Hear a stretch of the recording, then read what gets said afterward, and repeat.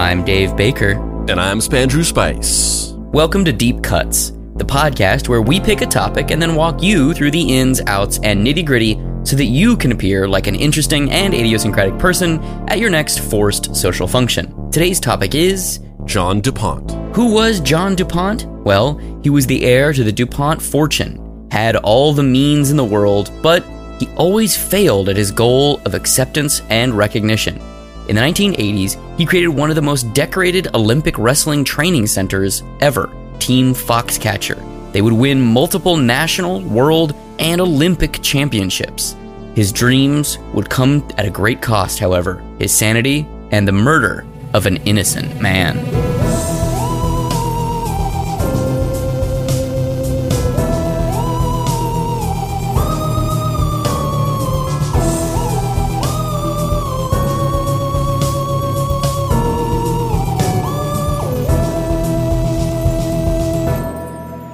Act 1. A museum of his loneliness. There are many disadvantages to having money, and that is, you are targeted by a great number of people who would like to take it away from you, said John DuPont. The DuPont family were minor French nobility that immigrated to the United States in the 1800s. The family was notable for assisting in the negotiations of the Treaty of Paris in 1783, which ended the American Revolutionary War and the Louisiana Purchase, in which the American government acquired French territory within the North American continent from Napoleon in 1803 for $15 million. Multiple family members served in the U.S. Senate in the 19th century, and one was governor of the state of Delaware. The family made its fortune in gunpowder and expanded its wealth to the chemical and automotive industries. Some of the most famous products the DuPont Corporation created were nylon, lucite, which was a plastic alternative to glass, Teflon, and Lycra. John Eleuthère DuPont was born on November 22, 1938 in Philadelphia, Pennsylvania, the youngest son of William DuPont Jr. and Jean Leicester Austin. His parents divorced when he was 2 and lived a very isolated, achingly lonely childhood, spending most of the time with his mother. His immense family wealth failed to buy what John wanted most: camaraderie, adoration, and self-worth. In one notable instance, his mother apparently would pay children to be John's playmates, which left him greatly disappointed and impacted his interactions with people for the rest of his life. Dude literally had paid friends. That's a whole level of, emotionally fucked up that I can't even really comprehend. Yeah, that's that guy from Pee-wee's Big Adventure level of fucked up rich kid, living a life that no person should ever have to live. And obviously, it's not the same as, living in abject poverty. That's a whole other set of problems. And if you're ranking them, I guess at the end of the day, you'd choose to be rich. But I don't know, man.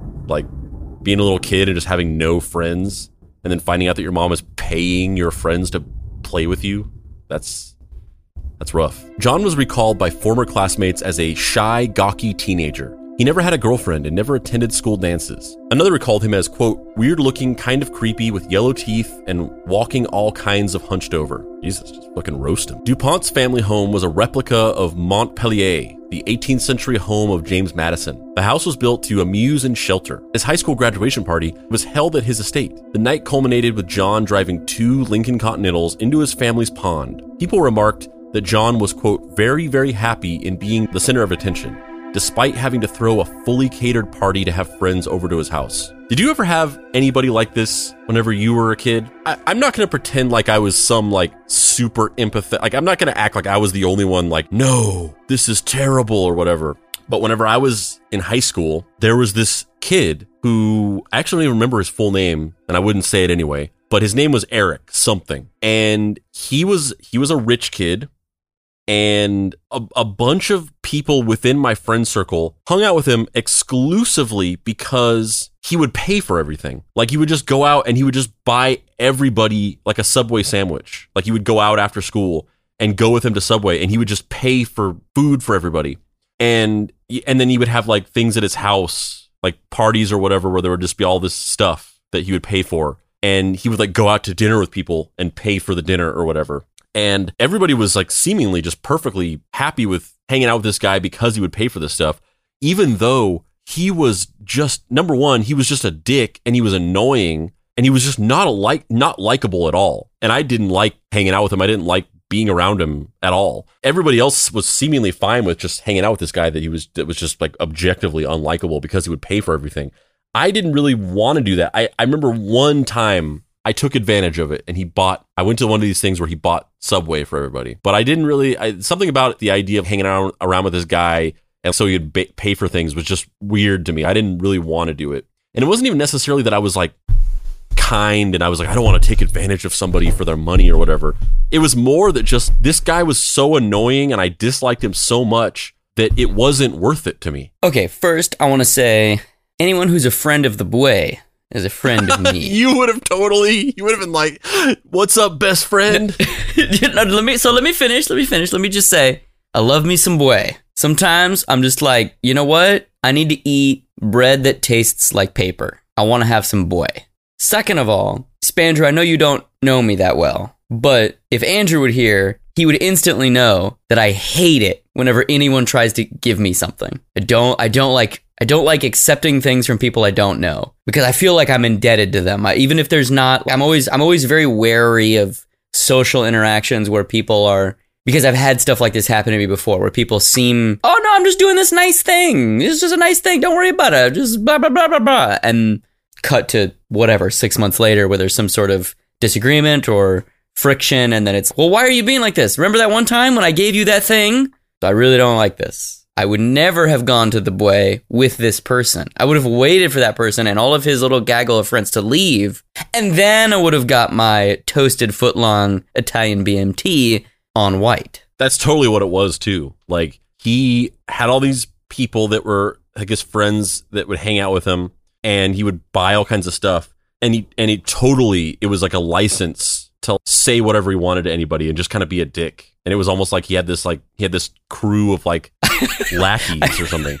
I remember one time in high school, I was playing like a card game at a gaming store with one of my friends, and we were in a tournament, and my friend had this new girlfriend, and the girlfriend and I didn't really get along that well because I don't trust fake ass people, and this person was a very fake ass person. I like it when people have hard edges. I like it when they're honest. I like it when people are, if you got a weird opinion or if you're kind of curt, I'm like, I know where you stand. I might not agree with you, but I like the fact that you have this weird little quirk about you, or you're kind of left of center. I don't trust people who are kind of squeaky clean, because I know that everybody's got darkness, and the people who try to be perceived as squeaky clean have the most darkness. So I don't want to fuck with that shit. So we're playing our stupid little card game. This girl brings me, I'm not even joking, she brings me an ice cream cone. She's like, I got you guys ice cream. And I was like, I'm not taking this from you. This is weird. What do you mean? I'm just going to sit here and eat this ice cream cone? I'm going to just stop what we're doing and like lick an ice cream cone for 20 minutes?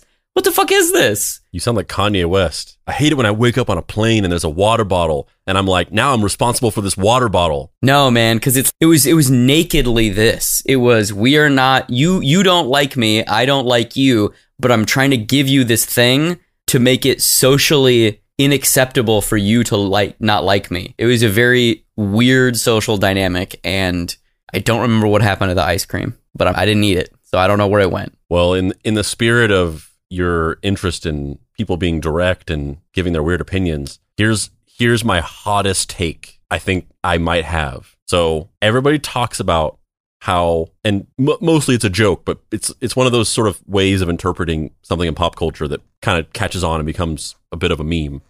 Kind of like saying that Die Hard is a Christmas movie or whatever. But most people make the same joke or the same observation that Beauty and the Beast is a story about Stockholm Syndrome and bestiality. That this guy abducts this woman, holds her hostage, and gets her to fall in love with him, and then she just fucks an animal. And the first part of that is true, I think. Where's the problem? The first part of that is true, I think. I think that there's some dicey stuff about the story of Beauty and the Beast in terms of the fact that he keeps her locked up and the Stockholm Syndrome aspect of it. But the only reason why bestiality is wrong is because an animal can't talk, so it can't consent to anything, and because animals have the brain development of a child. If an animal had a fully developed adult human brain and could talk and consent, there's nothing wrong with Belle fucking that monster. How the fuck did you get to let's have sex with dogs from I don't like being given ice cream? That's you said you liked, that's my hottest take. You said you like people who are direct and honest and have weird opinions. Crazy pivot. That's my hottest take. I'm laying out my hottest take on the line. I'm advancing our relationship like years because I'm laying out my hottest possible take right here, right now. That is the craziest fucking shit you've ever said to me. You're just like pro dog sex. Am I wrong? He's a guy that got turned into a monster. Well, one, I don't care about anyone who says that Beauty and the Beast is pro bestiality because it's not literally about that. It's a fucking metaphor. Like she's not. One, there's nobody involved. They're fictional characters. Two, it's not someone actually having sex with a dog. It's the metaphor of this individual has lost themselves and the love and compassion and connection of a human being can tame all of the inner turmoil that we all experience. It's a way for people to try and connect with one another through the empathetic pathways of storytelling. It's not actually about fucking a dog. I agree. You, however, are on some reverse Michael Vick shit right now where you're just like, you know what? Let's all just fuck these dogs, bruh. I just said if the animal had a fully developed human adult brain and could talk, there's nothing morally wrong with it. So does that mean that you're in this scenario? Are dogs still kept as pets? Are they like weird human quadruped slaves? What is this? I said nothing about dogs. I said if an animal, a specific animal, had a fully developed human adult brain and could talk.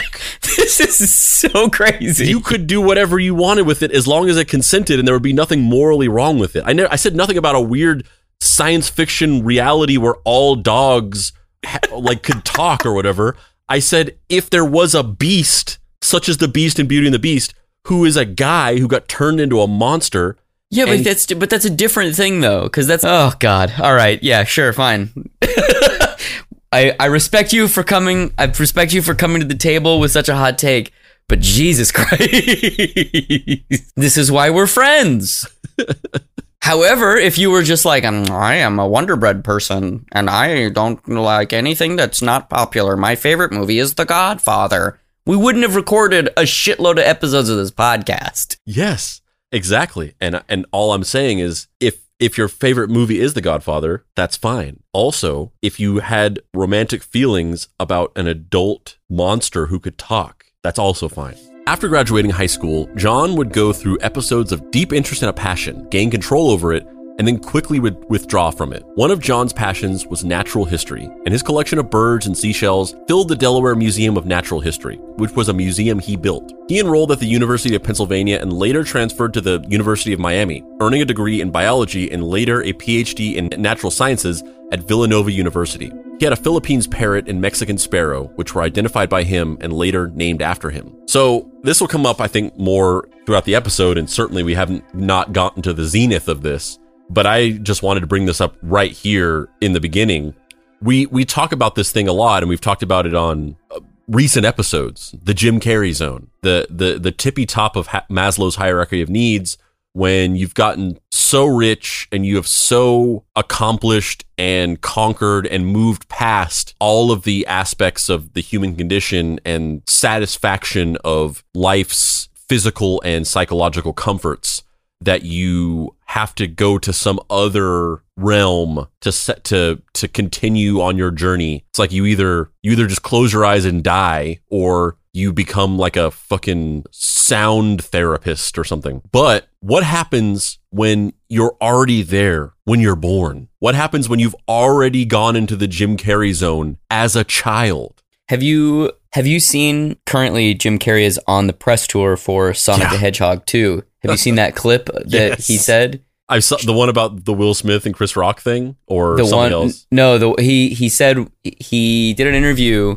where somebody asked him, "What are you doing next?" And he said, "Well, I think I'm going to retire." And they're like, "What? You're so young. You're going to retire from acting?" He was like, "Yeah, I have enough money. I have enough. I've done enough. This is probably something you'll never hear another actor ever say or admit, but I am enough, and I'm just really enjoying my painting, and I'm going to go away and pursue that. Just going to do that. I don't need to do this stuff anymore. And it was really interesting to me because he's said things like that before, but they were much more weird and aggressive and emotionally lost, as opposed to this version of it, which, quite frankly, I don't believe, and I think is him being instructed by one of his publicists to say something that is in line with the bizarre emotional kind of Jim Carrey zone, basically addressing the Jim Carrey zone construct, but in a way that is constructive and makes him not appear as weird. I feel like, and this is something you might never hear another celebrity say as long as time exists, I have enough.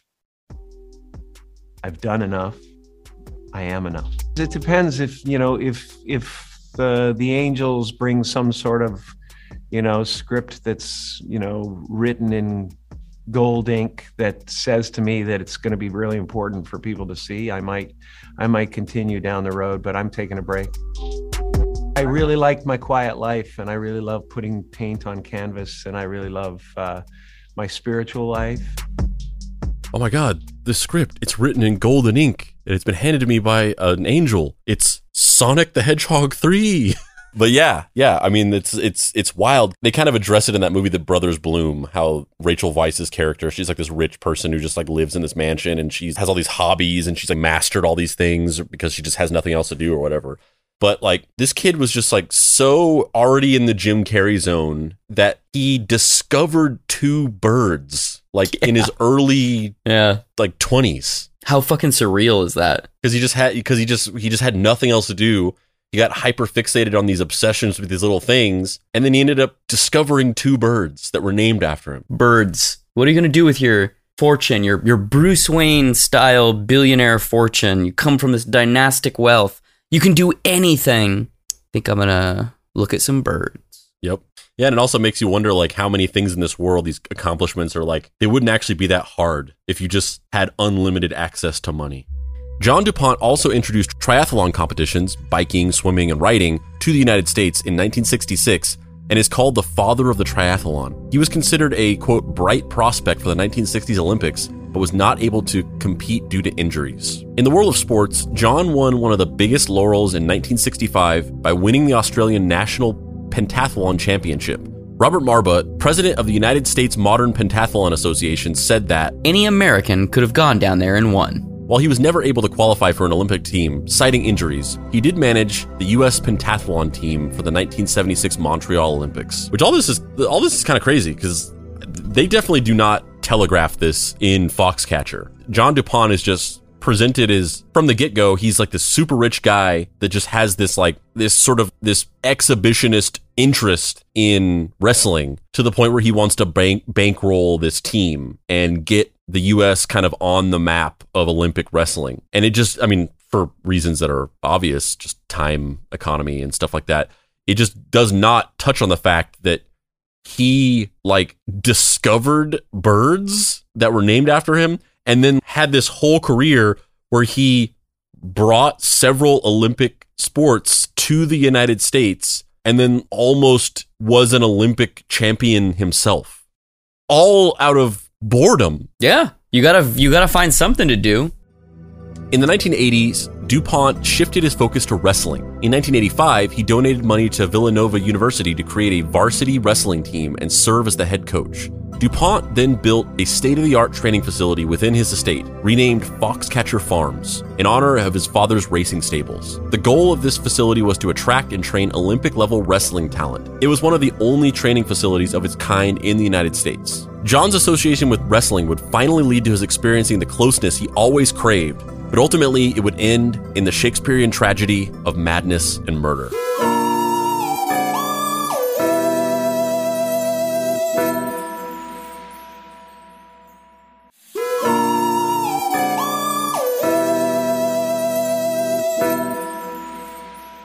Act 2, Gold Rubbed Off on Gold. I think this might be the first time this observation has ever been made, but John DuPont was like the Olympic wrestling Professor X.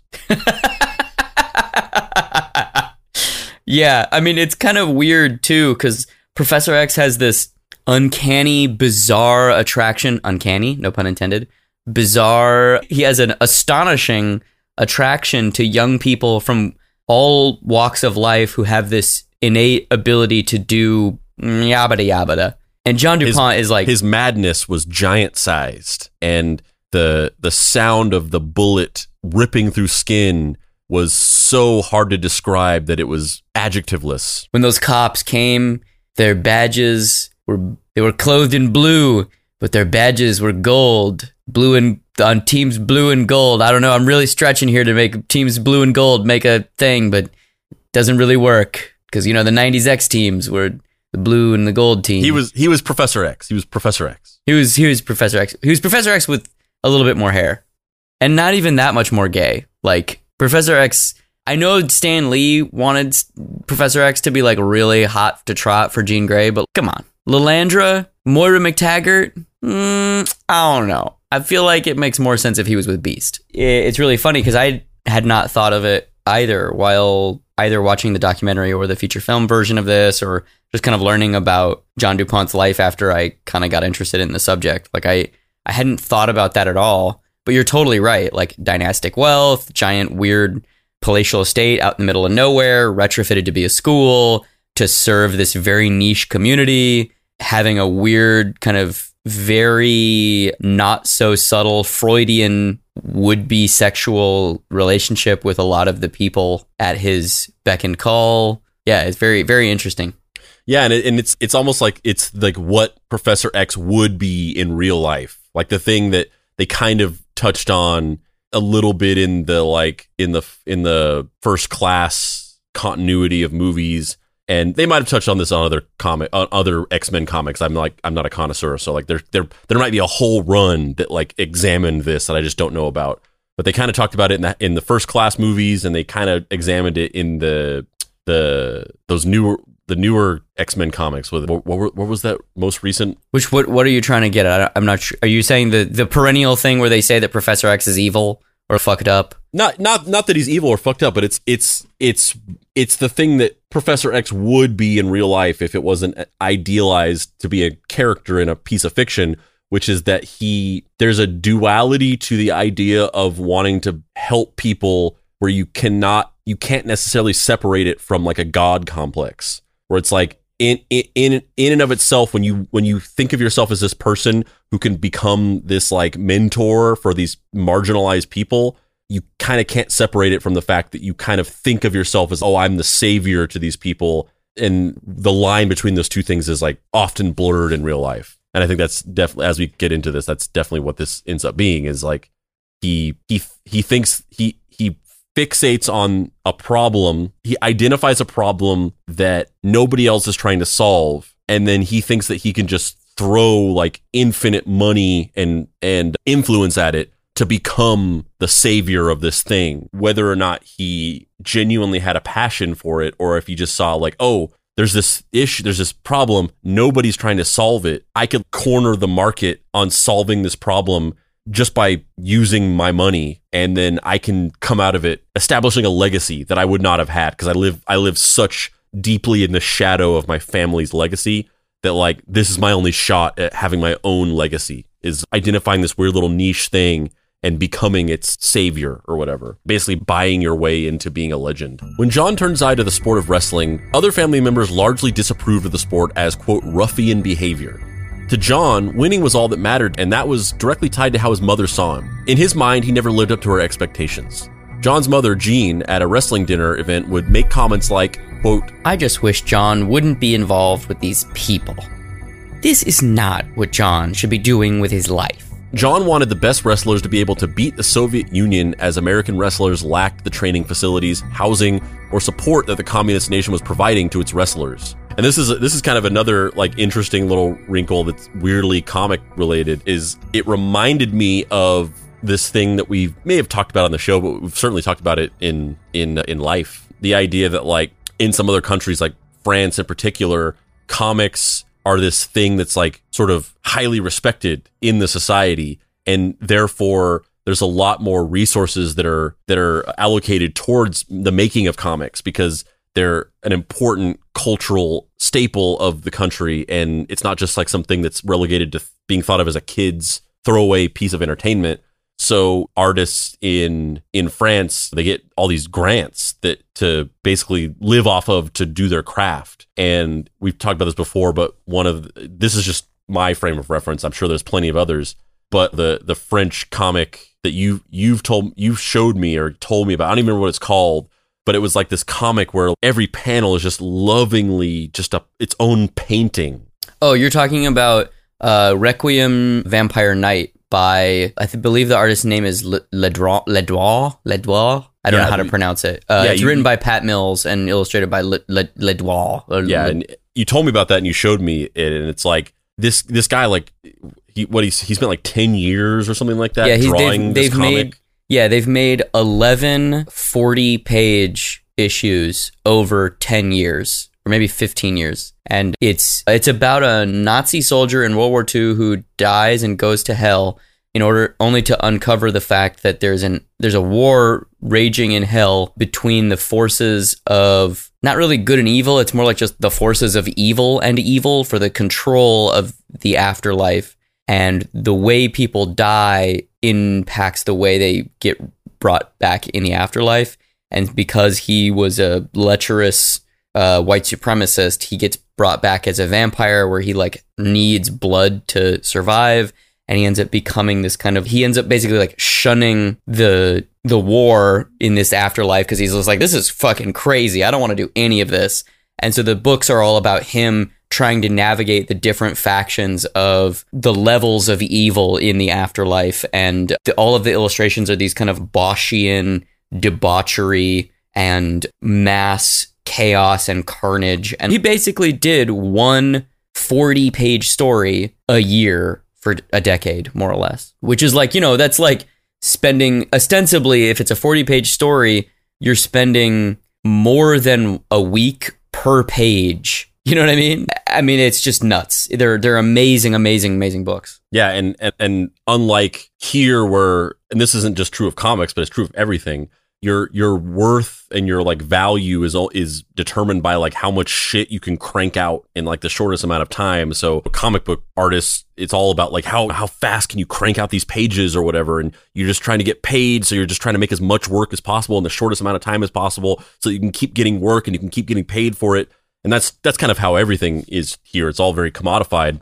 But, only in that environment would somebody be able to do that, where it's less about like how much shit can you crank out. And it's like, we want this work to exist. And so you have the time and the breathing room to develop this out and spend a decade making this book and making 40 pages a year as opposed to 40 pages a month or whatever the fuck. And it's weird because this oddly reminded me of that, because the whole thing with John DuPont getting into wrestling and starting Foxcatcher Farms was that Olympic wrestling was highly valued in the Soviet Union, to the point where the state would basically pay these wrestlers a highly livable wage to take care of their families and basically be on a state payroll in order to just solely focus on becoming the best athletes in the world. They were just made by the government to spend all of their time honing the craft of wrestling so that they could dominate at the Olympics.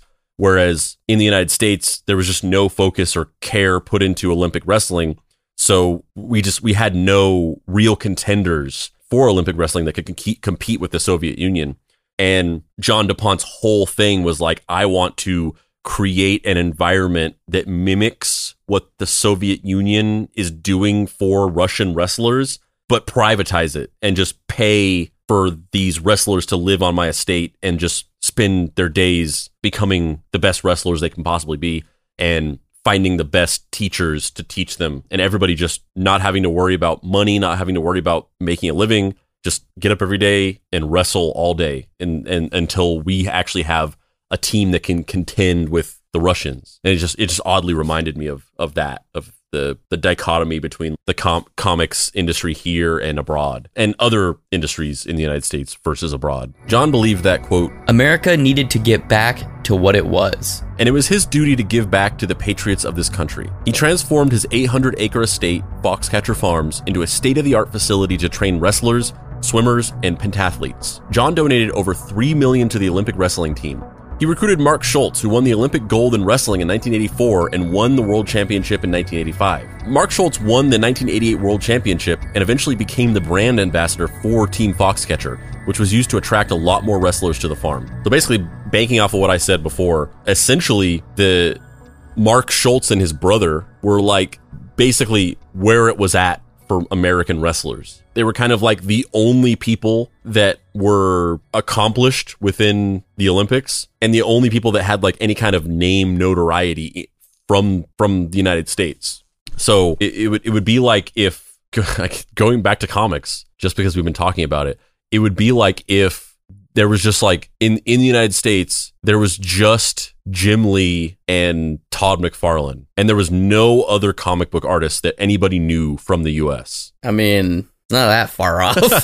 Well, yeah, I mean, which oddly, it goes back to my thing that there's this weird parallel here where it's oddly similar to me. I don't know why that was the thing that popped into my mind, but it just mapping it on, it's just so oddly similar. Foxcatcher Farms was not just a place to train the athletes. They also moved their families to the farm. It became their whole identity. John DuPont opened up his house to the wrestlers. He set up $250,000 trust funds for the top wrestlers, deeded 10 acres of his farms to them, and gave them lavish gifts of boats and cars. Yeah, just come down and wrestle for me in my living room. Just wrestle on the floor in front of me. Just pin another man to the floor and let me watch, and I'll give you some money. No, your family could come too, I guess, but just pin this dude to the ground and let me watch you pin this dude to the ground like every day, and I'll just pay you like a living wage, and maybe I'll even give you a car. Yeah, I mean, the weird thing about it though is just that description just then. The whole thing is it's a communist system couched within privatized capitalism. It's this guy being like, I'm going to create this communist ecosystem where people can just have a living wage and have a place to stay and have all of the amenities of life and just spend their days dedicated to honing this craft. But it's all just privately bankrolled, which is also literally what the Soviet Union was. It was a communist society couched within what was actually an oligarchical capitalist system that didn't function at all because it was not actually fulfilling the ideals of what a communist society is or is supposed to be. It was talked about a lot in the QAnon episode 2, I think. The idea that the whole idea of a socialist utopia in the Soviet Union was all just kayfabe. And in reality, it was just a bunch of rich oligarchs. But this is like a microcosm of that. Like somebody who thinks that they can generate a communist society by just like paying for it. Very odd. Only in America. John did not have many friends, and the fact they were making him feel a part of the community was what he wanted. He viewed the wrestlers as more his family than his own family. He liked being around the champions. For John, his motto was gold rubbed off on gold. The wrestlers at Foxcatcher Farms were required to watch films that lauded his accomplishments as an athlete and naturalist. Mr. DuPont would often grapple with his wrestlers, and they would let him win. Even his competitions in master-level tournaments were rigged to ensure he won. In one event, after he defeated a wrestler in Bulgaria, spectators showered him with flowers, lifted him, and carried him triumphantly around the arena. Kurt Angle, an Olympic wrestling gold medalist, commented, I think he actually thought he won. We thought it was fun. It made us feel good to see him having fun. The funny thing about this is that all of this stuff is left out of the movie, but they had a golden opportunity because Steve Carell played John DuPont, and John DuPont was literally Michael Scott. Yeah. He was real. Michael Scott.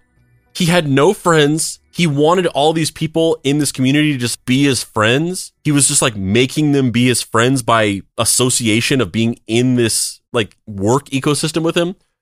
And interactions with him were these farcical, like weird, surreal things where everybody was just having to play along with these strange situations that he contrived to make himself feel like he had friends because he was the boss and they just had to. And they had Michael Scott playing him, and yet they didn't touch on any of this stuff. Seems like a missed opportunity. Just a little bit of a missed opportunity. Like, instead of just the movie Foxcatcher, I wish they would have just made Foxcatcher a show that was just The Office, but it was John DuPont with a bunch of wrestlers. I mean, that sounds way more entertaining than The Office to me. John also struggled with the failure of a lifelong dream, to marry and have a child. Despite only dating a handful of women in the past, he wedded Gail Wink after a short courtship in September of 1983. He met her in 1982 as she was an occupational therapist who treated him for a broken hand. The marriage only lasted 5 months. Mrs. Wink DuPont stated that John had become deeply concerned about either of them being kidnapped and wanting to know her exact movements at all times. He did not want her going to the same places at the same time every week. He would descend into alcohol-fueled rages, throwing Gail into the fireplace, choking her, threatening her with a knife, and pushing her out of a car. What ended up being the final straw for Gail was when John entered her bedroom and turned the television channel to patriotic music. When she asked for him to turn it down, he withdrew a pistol from the dresser drawer and placed it to her temple, stating, "You know what they do with Russian spies?" She later moved out and filed for divorce. She was countersued for abuse. They later settled out of court. So, I am not excusing any of this horrible behavior, but I feel like it's pretty clear what's happening subconsciously with John DuPont here. Externally, society is telling him he needs to get married and have a kid. His mother and waspy-ass family are like, you need to get married and have a kid. You gotta be a productive member of society. You gotta do the thing that people do. It's very obvious that he had a deep and abiding love for the male form and really enjoyed male camaraderie, which is about as close as he could get to admitting to himself what he really wanted. And when he finally did cross the line into becoming a married man with a woman, everything about him was like rebelling against that. And he was obviously like having an internal conflict of like, I can't do this. I don't want this, but also I do want this because this is what society tells me I should want. Yeah, for sure. And yeah, like you said, not excusing it. It's kind of like the Kevin Spacey defense, where it's like, whenever that whole thing came out, his defense was basically like, oh, well, I'm gay. And there is something to that of just a life of repression. It's going to lead to some horrible behavior, likely. You're keeping all of that locked away and you're fighting against the core of your being. And that's the same thing with like Catholic priests and things like that. But that doesn't mean like, oh, that's why. It's not like an excuse of like, oh, well, it's just because he was sexually repressed, or oh, he was fighting against this thing that was his true self or whatever. It's a horrible, fucked up thing. And some of it is like the things that society foists upon us and forces us to conform with. And some of it is just, you got to be true to yourself and not let yourself repress these things to the point where you're doing these horrible, fucked up things. Yeah, it's terrible. It's a horrible thing that society and families push you to repress these things that are your true self. And like I said, it's not to excuse it. He's sort of master of his own destiny. He's responsible for his own actions, but this is sort of what that kind of thing leads to. But yeah, I agree with you. I think that's pretty spot on. I mean, his obsessions were all just about these Olympic sports that just heavily featured aggressive interactions with the male form. I mean, even the science stuff that he was interested in, there's some sort of subconscious metaphor there of being obsessed with birds and flight and fleeing from things, but also leaving the earthly plane and not having to deal with the rest of humanity and going up into the sky and being able to see a greater picture and appreciate things outside of yourself because you're looking down upon everything. There's a lot of subtextual stuff happening in like all of his obsessions. Yeah, and just going back to the Professor X thing of just he wanted to be the mentor to all these young men and just be seen as this like authority figure. And as we'll get into in the coming rest of the episode, overstepping that boundary of, oh, I'm not just a patron of this art and I'm like funding it because I think it's important. I actually want you to find me as like some kind of like authority figure in this. And he would sort of like overstep his boundaries and try to coach these people, even though he didn't know how to be a coach. He didn't know what he was talking about. And he ends up butting heads with the Schultzes because of this. And it's because it all goes back to the fact that he wasn't just passionate about wrestling becoming more of a respected art form in the United States. He just wanted to have a cult of young men who thought he was God, basically. For Mark Schultz, John's obsession with him as the ideal freestyle wrestler was too much. John would not leave Mark alone, and that made him very uncomfortable and would continually invade his privacy. John would say that he liked being around champions. For John, his motto was gold rubbed off on gold. Due to DuPont's interference and not being able to fully train, Mark lost his matches in the 1988 Olympics and he left Foxcatcher Farms and never wrestled again. In 1988, John's Villanova wrestling program was shut down due to a lawsuit by a Villanova wrestler and assistant wrestling coach who said that John made sexual advances to them. The suit was later settled out of court. Though the worst blow of all was the loss of his mother. Yeah, I mean, imagine that. Imagine that your entire life, it's kind of like the sunk cost fallacy thing, where you have spent the majority of your life because you cannot satisfy your deeper truth and the things that you actually care about because they are not socially acceptable or accepted within your family. You have to shape your entire life around attempting to gain the approval of this person, your family, or the specific family member. And in this case, it was his mom. And you've put so much energy into creating a false sense of who you are to satisfy and please this person that you've spent years, decades crafting this fake kayfabe version of yourself just to gain the approval of this person. And then she dies before she gives you the approval. So you've spent your whole life pushing yourself away from your true self, abandoning who you actually are, and crafting this fake version of yourself just to get this thing that you can never have. And yeah, imagine just how psychologically shattering that is. And also just the only thing that can kind of help people get through grief is more human connection, right? But John DuPont didn't have any human connections. So it's just he's this little tiny balloon that's tethered to the earth with a string, and once that string's cut, he goes off and he's just floating out there, and it has very negative consequences, as we are about to find out. Yeah, and when losing a loved one is difficult, unfathomably difficult for anybody. But at least at the end of the day, if you are true to yourself and you are who you are, and you don't live in service of validating another person or being validated by another person, rather, at least you are who you are. It'll be a terribly painful experience that you will never fully recover from, but you're not lost in the world without that person. You always are tethered to the fact that you are who you are. So, like you said, if you've completely abandoned that and you've tied your entire self-worth to the validation of this one person, when they inevitably are gone and they have not given you that validation, or even if they do give you that validation, it might still be the same.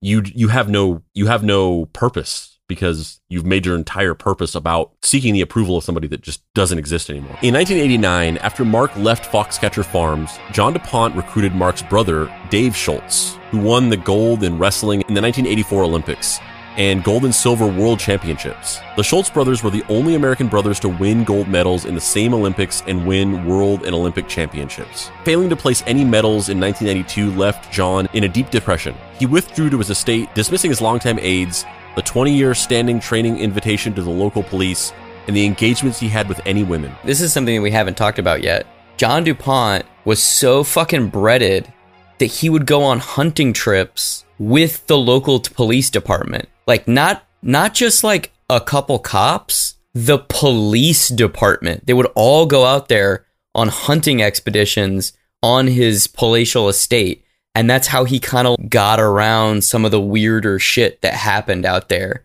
Because he would just be like, all the police guys are like my friendy friends. Yeah, and he also paid. He donated a bunch of money to them. So there was like renovations to like the police precinct and all these things that he personally paid for, which comes into play later, as we'll talk about like towards the end. But yeah, he essentially, not quite to a John McAfee level of literally like having the police in his back pocket where they would like do his bidding, but he kind of almost had the police on his payroll, so to speak. He began always carrying a gun on him, accusing those closest to him of betraying him, and hiring people to x-ray the columns and walls to ensure that people or spirits were not tunneling into the house. By 1996, John began cutting all ties to wrestling. He stopped all donations to the Wrestling Federation by June of 1995, and his name was removed from his Foxcatcher warm-up suits. So basically, when he wanted to start Foxcatcher Farms, there was these two brothers who, like I kind of said before, were the only like names in American wrestling, and he wanted Dave Schultz to come out and be a teacher because he was basically like the best wrestling coach in the United States, and also maybe kind of like the best one in the world, because apparently he was the only American wrestler who was respected in the Soviet Union. Like, they liked him there. And so that was the white whale, or like the goose that laid the golden egg of getting a wrestling coach if you wanted to start this communist wrestling utopia. But he didn't want to do it because at first he got a weird vibe off of it, and he was also doing coaching in all these schools, and he thought that was more important. He thought it was more important to go around to these schools and teach these young kids rather than fulfill this weird rich guy's fantasy or whatever, regardless of how much he was paying him. So he kind of got like the runner-up of his brother, who was just not nearly as he was like a talented wrestler, but he was not nearly as accomplished or renowned as John. So it was almost kind of like, oh, I couldn't get your brother, so do you want to come out here and kayfabe that you are as good as your brother and kind of like play pretend that you could actually fulfill like what your brother has already fulfilled? So he brings him out there, and so Mark Schultz is like, he's coming out there and he's like, yeah, like I'm going to prove myself. And he was very frustrated by the fact that he went out there, and in reality, it was like a weird like Vertigo situation where John basically just wanted him to put on the wig and pretend like he was his brother. And because of that, and because of the fact that he low-key didn't actually really respect him, he would undermine him. He tried to tell him how things should go. He tried to kind of like step in and coach the team himself, and he wouldn't listen to him. And so Mark got frustrated, and he basically quit in a rage. So at that point, whenever he quit, then John DuPont was basically like, hey, Schultzy boy. Schultzy babes. I know that you said no to me when I first asked you to come out here and teach my wrestling students, but I tried out your brother, didn't work out. So what do you say? What do you say? You want to maybe give me a second chance? And Mark Schultz was basically like, no, bro, this guy's fucking crazy. Like he sucks. Do not go out to this guy. But Dave was basically like, it was at more of a situation where it made more sense for him to try this out. And he kind of low key was like, yeah, my brother says that he's hard to work with, but my brother is kind of hard to work with. So I kind of feel like maybe he's the problem. And I feel like I could probably do a little bit better of a job at this. So he goes out there, he agrees to do it. And then he actually kind of thrives. Like he actually forms like kind of a close relationship with John DuPont. And they kind of become friends to the point where some people say that Dave Schultz was John DuPont's only friend. And they kind of form this weird little family out there where Dave Schultz has got his family out there. They're living on the estate, and he's coaching the kids, and John DuPont is like a fucking weirdo, but like he's my weirdo kind of thing. That's how this whole thing rides out. John DuPont? No. More like John DeHomie. Exactly. To the point of his detriment, because he's so willing to kind of make it work with John DuPont because he likes this situation, he likes the job. And he's so in the mindset of, I can make this work, I can do good at this job. He and a bunch of the other wrestling coaches at Foxcatcher Farms, they kind of like slowly, John DuPont's weirdness and increased like mental illness is just getting normalized to them. Like they just increasingly are just like, yeah, but that's just kind of John. That's John being John. And they hand wave any of his weird little behaviors as John being John. And it's just an established thing that John's like a fucking weirdo.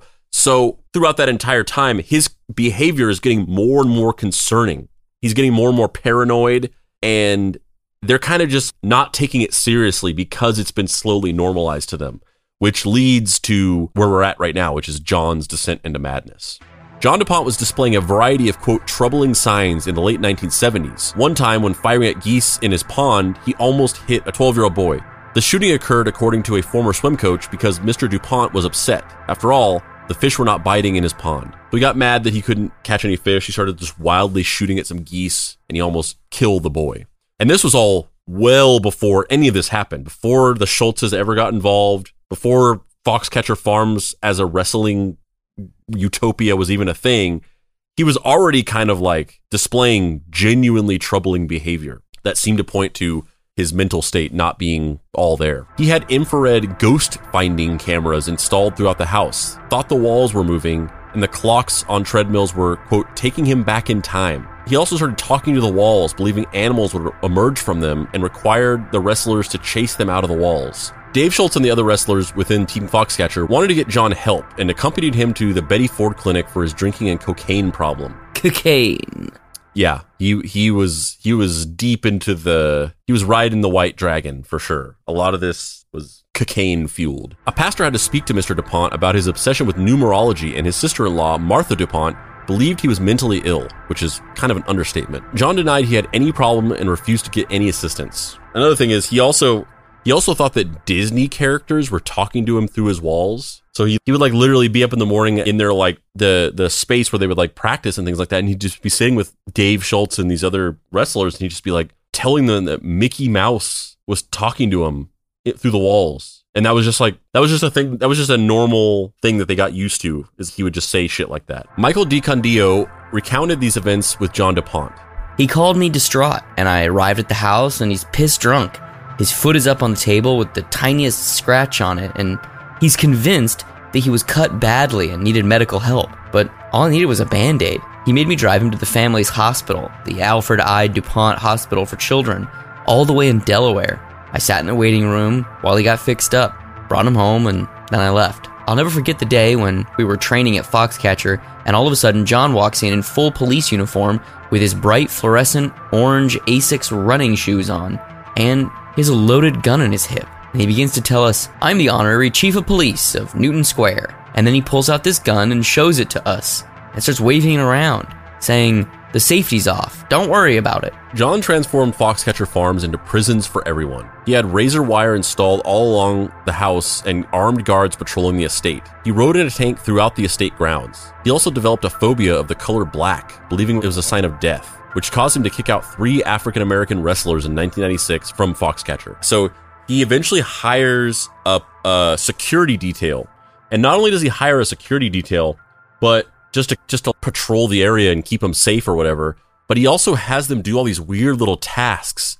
Like he has them like rent out like an excavator and just start digging up the estate to prove that there's not an underground network of tunnels, like of people, like secret spies who've built tunnels underneath his estate to like spy on him. I mean, that kind of sounds like my dream scenario. I would love to have a giant palatial mansion where I just have like weird secret bunkers and like secret underground passageways and like bookshelves where you pull a book and then secret doorway. Well, to John DuPont, that was his worst nightmare because he thought that Goofy was like hanging out in there watching him jerk off or whatever. And yeah, and in the most in one of the more disturbing aspects of this pre-murder, he developed a phobia of the color black, which like, okay, fine. He refused any black cars or clothing to be on his estate. And it's like, okay, cool. Like people have phobias. You're scared of the color black. You don't want black shirts or whatever. But he took it to the literal degree that he didn't want black people anywhere near him. Which is hilarious because black people aren't the color black. Well, yeah, that's what makes me think it wasn't actually a fear. He was just racist because, yeah, black people aren't black. So if you have a genuine phobia of the color black, then a black person shouldn't trigger that because they're not actually black. It's just like a misnomer. Like white people aren't actually white and black people aren't actually black. So it almost seems like a weird reverse engineered thing where he just wanted to be racist, so he made up a phobia. I mean, I don't know, man. The guy's got schizophrenia. I don't know how in control he is. So yeah, I don't know what's going on there. Despite the complaints and lawsuits, police and sports organizations took no action against John DuPont. He was made an honorary Newton Township officer, regularly provided the local law enforcement agencies with bulletproof vests, and held target shooting practices on his property for years. The police viewed his drinking problem as a, quote, private matter and never received any formal complaints about his behavior. So that's really kind of like the telling thing, because you might assume, and certainly the movie kind of makes it out to be this way, that he was this rich dude who tried to build this wrestling training empire, and everyone thought he was kind of a weird dude, but they were kind of fine with him, and then he then after the fact started descending into madness, or his mental illness was just exacerbated. But that's actually not true. He was displaying these really concerning signs decades before he did any of this. Before the mid 80s to the early 2000s, which is when this whole ordeal took place, he had already done that thing where he pulled a gun on his wife for telling him to turn the volume down on the TV. He had already had these paranoid delusions that there was like people talking to him through his walls or whatever. And everybody was well aware of this. The local police that he was hanging out with all knew these things happened. And they all just kind of were like, just John, just a weirdo guy. That's John's thing. If you tell him to turn on the TV, he'll point a gun at your face. That's just kind of his thing, And nobody did anything about it. So, it almost kind of like breaks that myth or that trope of somebody who like they just at some point just go off the rails and they're fine one moment and then you think that they're totally okay and you have no idea. And then one day they just snap and then they fucking kill you and you could have never seen it coming. Everybody could have seen this coming. Everybody did see this coming.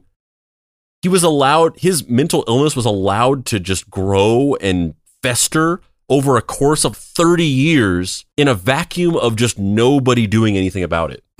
More money, less problems? More money, more problems? I don't know. It's all like green. Green is the only color that matters in this. Well, there's like a singularity where it's like more money and people will just ignore these like deeply concerning mental illness issues because you have so much money and you're giving so much money to people. And then there's like the other end of the spectrum where you're so poor and in such abject poverty that you can't attain the help that you need for mental illness issues and medical struggles that you're going through. So you got to be right in that sweet spot where you're like, I'm not rich enough, but I'm not poor enough that if I start talking about Mickey Mouse, like watching me jerking off, somebody's gonna I'm gonna walk into my house one day and there's gonna be an intervention. I'll just tell you right now, Dave, if you start telling me that Mickey Mouse watches you jerk off at night, I'm gonna be like, hey, let's go get some Arby's, man. And then you're gonna get in that car, and then you're gonna be like, wait a minute, this isn't the way to the Arby's. Wait a minute, Los Angeles Insane Asylum. The USA Wrestling Association declined to ever sanction Mr. DuPont over allegations by Kevin Jackson over the dismissal of him and other black athletes at Foxcatcher Farms,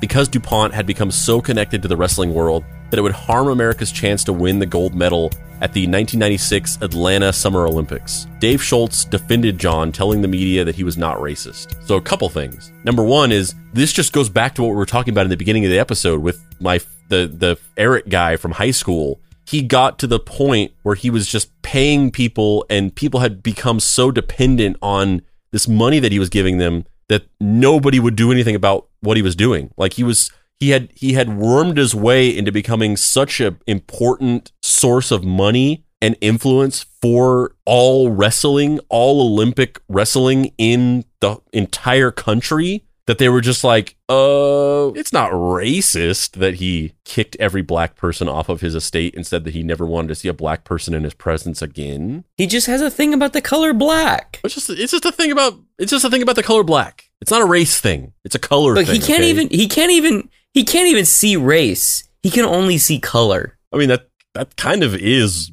literally what it was. And there's not really any interviews or anything like that, but I would really wonder what Dave Schultz's rationale for saying that he wasn't racist was. Yeah, it's easy. He was paying my family to be able to live. No, I just mean what was his rationale? What did he say?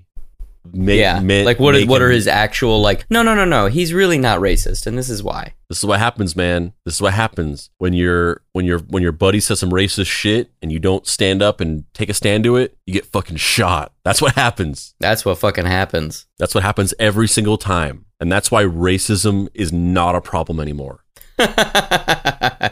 Because if you do not stand up against it, you get shot. It's true. We live in a post-race society. Mm-hmm. Dave was John's last offender, who did his best to help John throughout his emotional struggles and was ultimately his closest friend. On January 26, 1996, Dave Schultz was going to collect his children from school when John DuPont's Lincoln Town Car pulled into his driveway. The driver's side window rolled down and DuPont stuck his arm out, holding a .38 caliber revolver. "You got a problem with me?" DuPont asked. The first shot fired into Dave's elbow, the second hit his chest, and the third his back. his wife, Nancy, sprinted inside to dial 911. His last words to his wife were, "I love you," before dying in her arms. It is not known why John murdered Dave Schultz. John never offered any explanation. DuPont barricaded himself in his house and engaged in a 2-day standoff with police before being captured. And basically this goes back to what I alluded to before. So he shoots and kills Dave Schultz, and then he locks himself in his house, and the police come out, and they basically spend 2 days like softball negotiating with him and being like, "All right, John, you want to come out?" "No." "All right, we'll check back in a couple hours and see if you want to come out." And they even allowed him to put the hostage situation, or not the hostage situation, but they allowed him to put the standoff on pause at night so he could sleep. So like the police literally were like, "Okay, it's 10 p.m. We'll put this on pause until tomorrow morning. We won't break into your house. We'll leave you alone. Get some rest, and bright and early, we'll start this standoff again." And they did this for 2 days of just like basically doing nothing, just standing out there being like, "All right, John, you ready to come out now?" "No." Can you imagine if this was just like a normal person? No, they would have just stormed that shit. Exactly. But they didn't. Because number one, he was super rich. Number two, he was literally like the police department. Yeah, he had all this money tied up in the local police department. So these people were just like, "Oh, this guy was like their friend," or not their friend, but like the guy who paid them to be his friend, going back to his childhood. I mean, if there is a way, if there is a reason to pay people to be your friend, it definitely goes down a lot smoother when they're the police department. Yes. And you pay them to be your friend in a very like integral, corrupt way, where it's not just, "Here's a Subway sandwich," but like, here's a Kevlar vest sandwich. Yes. And yeah, and this went on for 2 days, and it was highly criticized because it started getting publicized, and people were just like, "What the fuck? Get this guy. What are you doing?" And people were criticizing it because they thought that they were giving him preferential treatment because he was rich and bankrolling the police department. And what they ended up doing at the end of the day, instead of just busting into his fucking house and arresting him, partially because they were a little bit scared because he was like, he had a small arsenal. But what they ended up doing was they turned off the heat to his house, and they just waited until he got too cold and he came out, and then they arrested him. So their solution was just like, "Getting a little chilly in there, John?" And he's like, "Ooh, a little nippy in here. Might be a little too chilly in there for our little boy. You ready to come out? We got a nice little warm paddy wagon out here." "Yeah, been a little nippy, got a little chill in my bones." And they're like, "All right, that chill in the bones, we can warm that right up. We got some hot cocoa out here. We got a nice little blanket." That's how they coaxed this murderer out. It's like the reverse of the like stereotypical movie, like guy in a dark room under the hot lights says, "Where were you on the evening of September the 3rd? It's the exact opposite of that. It's, "Hey, do you have your jacket? Did you get your jacket, John?" That's really what it was. During his trial in 1997, he pleaded not guilty because of insanity. He was found guilty and sentenced to 13 to 30 years. And basically, it was kind of a weird split sentencing because the family, Dave Schultz's family, understandably, they pushed for a criminal conviction, and many high-profile court cases, a lot of the outcome can be determined in the court of public opinion. So they're going out there, they're doing interviews where they're saying that they want John DuPont prosecuted criminally. And there's a lot of people in the community, in the local community, and even nationally, who are just like, "Yeah, fucking guy murdered this national icon, put him in prison." But on the flip side of that, he was genuinely, powerfully mentally ill. Like, this was a failing of every person he surrounded himself with that allowed his mental illness to just go off the deep end with no checks and balances and get to the point where he was fully gone. He was not living on our planet anymore. He should have been in a medical facility being treated for schizophrenia or something. But he's just living out on a compound with a bunch of teenagers and like a house full of guns. Like he genuinely was mentally ill. So what they ended up doing was they ended up giving him kind of a split sentence where he was criminally charged, but he was also like halfway found guilty of, he got like a half insanity plea. Yeah, halfy. The Yeah. legally binding halfy. So basically, because of that, he got a 13 to 30 year sentence instead of the typical life sentence you would get for killing somebody like this. John DuPont spent his prison life working as a clerk in the Chapel prison. When he died in 2010 at the age of 72, he was totally alone. He was buried in a wrestling singlet with the various awards he had won. In his will, he left 20% of his estate to the Eurasian Pacific Wildlife Foundation and 80% to a Bulgarian wrestler and his family. Larry Schiacciano, president of USA Wrestling, commented that wrestling officials always viewed DuPont as eccentric but never believed he would be dangerous. Though there is speculation that because DuPont's behavior was so strange, the wrestling organizations would have ultimately severed their relationship with him much earlier, if not for the fact that he was a crucial donor to the sport. Glenn Goodman, who wrestled for Foxcatcher from 1987 to 1992, stated, "I feel the whole wrestling community has prostituted ourselves. It wasn't like we didn't know what he was about. We knew. Because he brought some big money to the table, I believe we turned a blind eye." In the aftermath of John's actions, Mark Schultz coached MMA and later became a wrestling coach at Brigham Young University. He converted to Mormonism, which he credited with reconciling the past for him. "My anger over time has turned to pity, and my pity has turned to compassion for John. I feel like that I've gotten to understand him better. As odd as that sounds about a man who murdered my brother, I can forgive him." Dorothy Jean St. Germain, David's mother, said of her son's death, "I figured I'd been a bad mother for him to have been killed this way." Yeah, that's a powerful statement, because it really just shows how a tragic event like this just rips through a community and affects every single person involved in a life-shattering way. It's not just that he dies and it's sad and you're grieving, but it's Mark Schultz. Could I have done a better job convincing him not to go work for this fucking maniac? And his mom is, what could I have done to prevent my son from going in this direction? Surely there's something I could have done to prevent this. And then you have all these people that are involved, the wrestlers who didn't do anything, who are kind of complicit in it because they recognized this concerning behavior and they kind of hand waved it. It just rips through people in a really tragic way. And it also, that last thing kind of reminded me, the idea that the wrestling community prostituted themselves and they turned a blind eye because of the money to a much smaller scale. It kind of reminds me of the whole Jeffrey Epstein thing, where Jeffrey Epstein his whole thing was that he was just a rich dude who invested in progressive scientific pursuits. He would just give money to scientists to fund their research into like renewable energy or fucking studying dark matter or wormholes or whatever. And so because of that, because he was just throwing money at all these people that just could not find funding and just historically couldn't get money from anybody for these things, their research and these things they were trying to do, that for decades, there was so many people that just kind of like, it was an open secret that he just did some fucking shady shit. And everyone was just kind of like, yeah, but if I hang out with him, he might give me $30 million. If I hang out with him, he might give me 30 million subways. Yeah, and it just all goes back to that. It's like the universal theory of rich fucking maniacs. It's like you let somebody gain financial power over you by doing these small gestures, whether it's buying you Subway every day or as this big high profile scientist getting somebody to give you $30 million to fund your research, or somebody starting this utopian wrestling society, and it seems like it's no strings attached, and you're saying like, oh, I want you to succeed. I'm passionate about this.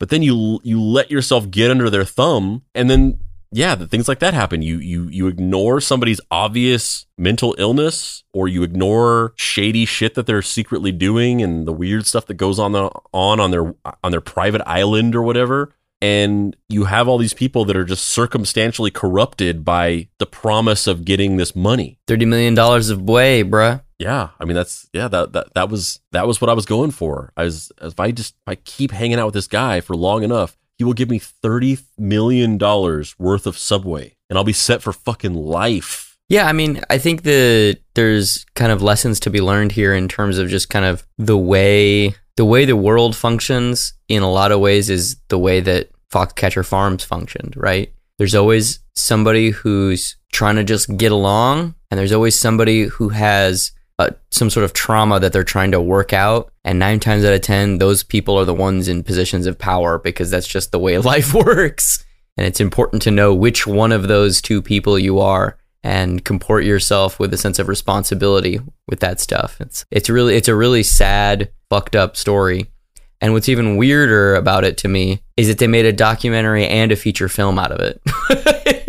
And the same guy directed both the documentary and the feature film, which is just quadruply weird. Yeah, I mean, it's kind of like Robert Durst, who the same guy who made the movie about him that was starring Ryan Gosling, whatever that movie was called, Good Stuff or whatever. The movie was named after the health food store that Robert Durst used to own, but it was the movie about Robert Durst. Ryan Gosling played Robert Durst, and then that same director also, I think it was called All Good Things, but that same director made The Snitch, that HBO docuseries. He also made that. And basically he formed a relationship with Robert Durst from making the movie. And because he had formed that relationship, he had access to him to do The Snitch. Yeah, very odd. Yeah, and it's just here's this gripping drama starring Mark Ruffalo and Channing Tatum and Steve Carell about just one of the darkest things you've ever heard. Like, this is some fucked up shit. Yeah, I don't know, man. I'm saddened by the story. I think the moral of the story is therapy, get some, and also like maybe be on antipsychotic pills, anti-schizophrenic pills. I think those might be beneficial to everyone involved. Yeah, and also the promise of some freewheeling rich guy who's just really passionate about the thing that you want to do and just wants to fund it, and there's no strings attached. He just really wants to see this thing succeed, and so he's just going to give you all this money to do this thing. There's always strings attached, even if it's not intentional ulterior motives, even if it's not like the guy has a secret plan to do something fucked up to you. There's the ulterior motives, there's the strings attached of just associating with yourself and having an unbalanced power dynamic with a person who likely has some darkness in them just by the very nature of what they're trying to do, which is throw money at a situation to become the de facto god of it. Whether it's starting a utopian wrestling compound, whether it's trying to fund like scientific pursuits pushing into the realms of renewable energy and space travel, or whether it's just getting some Subway after school. I'm Dave Baker. And I'm Spandrew Spice. This has been Deep Cuts. If you'd like to find me, you can find me at heydavebaker.com or at xdavebakerx on TikTok, Instagram, or Twitter. Spandrew, where can people find you on the internet? You can find me on my sprawling palatial estate, covered in mansions and fields of the finest planted trees and sports stadiums and swimming pools. And you can find me just locked in my room, jerking off in front of Donald Duck. And you can't find me on social media because I don't have social media. But if you want to pay your respects to our dear, sweet, beloved Papa Pricey, you can go to his website, dapricewrites.com, where you can get his book, Deadbolt AI Private Eye. You can also follow us on social media, Facebook, Deep Cuts Podcast. You can join the Facebook group, Deep Cuts Podcast Facebook group, where we talk about the show, episodes, make memes, and other fun stuff. You can also join our Discord server. Go to bit.ly/deepcutsdiscord. You can join that community where we talk about the show, make memes, and also talk about movies and TV shows and other cool stuff. You can follow us on Instagram at DeepCutsPod. You can get merch by going to deepcutspod.com, clicking on the shop, or you can get t-shirts and fanny packs and other stuff, hats, coffee mugs. You can also get the new Napster musical cassette release along with full 5-page color comic, The Simple Code cassette release, which is the entire Napster musical on a cassette, but it's packaged with a 5-page colored Mystery Treehouse comic starring Andrew, Dave, Hilsmer, and Zero that was drawn by Brandon Nebbit, colored by Brandon Nebbit, written by Papa Pricey, with cover colors by Shannon Willett. That's available on our website. If you go to deepcutspod.com and click on the item on the front page, or you can go to bit.ly/simplecodecomic. The tape and the comic together is $12.99. Free shipping within the US. Internationally, the shipping can get kind of expensive, but it is available. And if you want to donate to the Dave Baker Subway Fund, go to indiegogo.com/ Bakey Boy.